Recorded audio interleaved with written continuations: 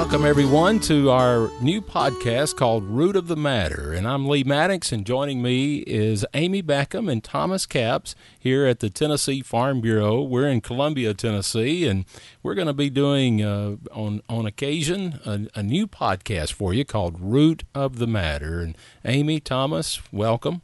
Thank you, Lee. And, this is something that we've been wanting to do, and we do a daily radio program already, Monday through Friday, that obviously can be heard on different radio stations and, of course, on our website, Monday through Friday, a 2-minute report, but we always wanted to expand that opportunity for folks because we get the chance to talk to a lot of people that are involved in agriculture, and we thought this would be a great way to share a little more information about our most important industry with the folks out there that need to know more about our most important industry, right? And 2 minutes is just not enough time to convey the story, like you said, of our most important industry. And so hopefully this is a chance for us to share a little bit more about that, right? Yeah, absolutely. Looking forward to talking to these folks and being able to share more with you than just the 2 minutes that we do on the radio. And so this kind of this all got started. We're calling it the root of the matter, and there is a particular reason why it's named Root of the Matter. Yeah, so as most of y'all probably knew, Melissa Bratton, who was one of our dear coworkers, and obviously, as a lot of y'all know, she passed away unexpectedly about 2 years ago now, and she wrote an article in our magazine titled "Root of the Matter." And ever since her passing, we've kind of been pondering what we do with that name, because it was such a cool name, and her goal was to really get to the root of the matter on issues important to her life and issues important to farmers and all those involved in agriculture. And so we just feel like what better way to carry on her passion for telling people's stories than in podcast form, and kind of carrying on that name in her legacy in a way that you all can hear, very personally and very clearly the stories of those involved in agriculture. So I think it kind of comes as a relief to a lot of us that we've finally figured out a way to carry on this important part, and obviously Melissa's legacy moving forward. So. And her whole purpose for the root of the matter was to really, like you said, dive into those issues and get to the bottom of the matter of whatever she was talking about. And she did have that passion about her to do that. And I think both of you all do that, and I believe I'm going to have that passion as well to delve into these topics a lot more, to be able to share that with our audience. And Thomas, you started with us back in May, and I know you're having the chance to do a lot more work in the ag industry now. And what's it been like for you to be a part of this? It's been really neat. I mean, agriculture affects everybody, whether you work in it, whether you're a farmer or not. You're impacted by agriculture every day. We always say everybody's got to eat, right? And so delving into these issues, going deeper into these issues really matters to people. And that's really what we hope to do with this podcast, is to introduce you to some people in the agriculture industry that help feed you every day and help put that food on the shelves that you can find in your local grocery store. And hopefully you'll get something out of it and learn a little something and find it interesting. And I know there's a lot of people, there's a lot of podcasts these days, without a doubt. I don't think a lot of them are dealing with agriculture. And so that's maybe a unique part of this that we need more of, as we continue to say. It's the most important industry. If you ever listen to the governor talk on any of our programs, he brings it up that it's our most important industry. It is it's what drives our economy in this state. So the more that we can share about this industry, and we like to do a little feature type interviews as well. That's why, our radio program's called Tennessee Home and Farm, right, Amy? Yes. And our magazine, it kind of goes along with our magazine as well.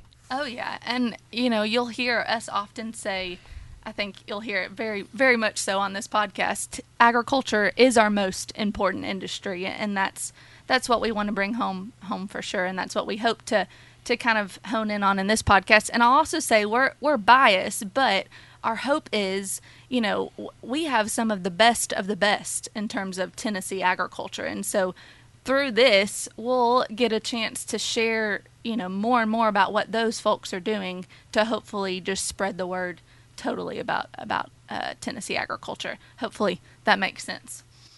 So the root of the matter, we hope to bring it to you more often than maybe we can.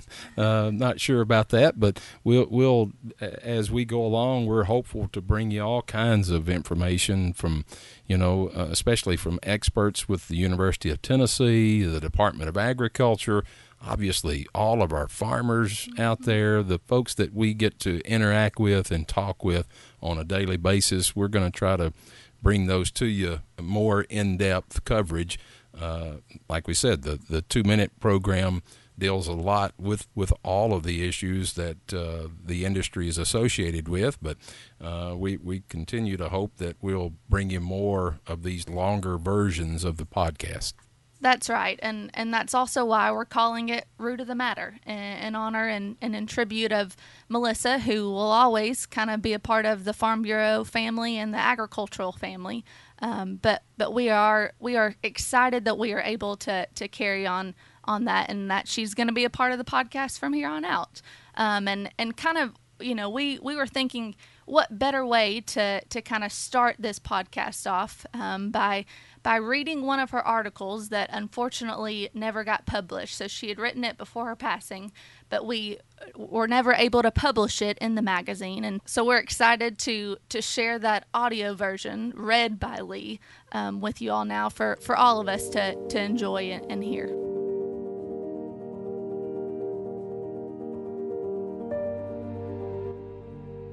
For several years growing up, my family raised a large garden, and being the eldest of my sisters, I thought it fell to me to make sure everyone had jobs to ensure its productivity. I went to my parents with that mission in mind. Looking back now, I can see that is where it all started to go downhill. You see, we lived on the side of a mountain, literally, and my parents decided our jobs should be to make sure the freshly tilled ground was ready for all the yummy vegetables we were going to plant. So basically, the job for me and my sisters was to pick the rocks out. And there were lots and lots of rocks. Lots. To my childhood self, it seemed as if they multiplied as we picked them. Each sister had a bucket in direct correlation to her size, which meant mine was the biggest at 5 gallons, and we would set it down, pick up the rocks all around us, place them in the bucket, and then lug the bucket to the edge of the garden to dump it next to the trees where Dad had created a rock spot just for us. Trip after trip, I lugged the bucket from the tilled ground to the edge of the trees to dump the rocks out, wondering what in the world I had been thinking of when I volunteered to help with the garden. My sisters weren't too thrilled with my leadership either, muttering about how hot it was and how heavy the buckets were with all the rocks in them, and how they were going to throw them at me instead. Determined to find something positive in the situation, I began singing fun songs like "We Will Rock You," "I Am a Rock," and "Rock Around the Clock" to entertain my fellow rock-hauling mates, which wasn't met with the anticipated laughter and spirit of solidarity I expected, but rather eye-rolling and sighs. Had I crushed their spirits by signing us up for this duty? Well, fortunately for the future of our sisterhood and my well-being, my parents deemed the garden to be sufficiently rock-free soon after my attempt at levity, and we were able to then play on the rock pile we had created. Playing Queen of the Mountain, finding rocks that resembled various household items, and throwing some of them into the woods to try and scare my parents into thinking a wild animal was coming, reinvigorated my sister's sense of fun and allowed us all to participate in the planting of the vegetables with the appropriate attitude of positivity and fun. The resulting summer filled with fresh-from-the-garden goodness also helped ease the memory of the days of hauling rocks. At the root of the matter, I learned 2 valuable lessons from our foray into gardening. First, be careful what you volunteer others for. And second, make sure in the garden of life you are the flowering vegetable and not the rock. There you have it. Melissa's last root of the matter, and in her words, that in that article, what the root of the matter was. And we just hope to continue on that legacy and continue on her passion, which she just communicated so well in terms of communicating a story. Yeah, she just had a very unique way of capturing in her own style that written word that she had, and we're going to try to do it here through this audio podcast, but just a unique way. And we miss her every day, but hopefully this will keep her memory and legacy, as you say, living on. So that's going to do it for this edition of For Root of the Matter. I'm Lee Maddox. I'm Amy Beckham. I'm Thomas Capps. And we thank you all for listening, and we'll see you next time.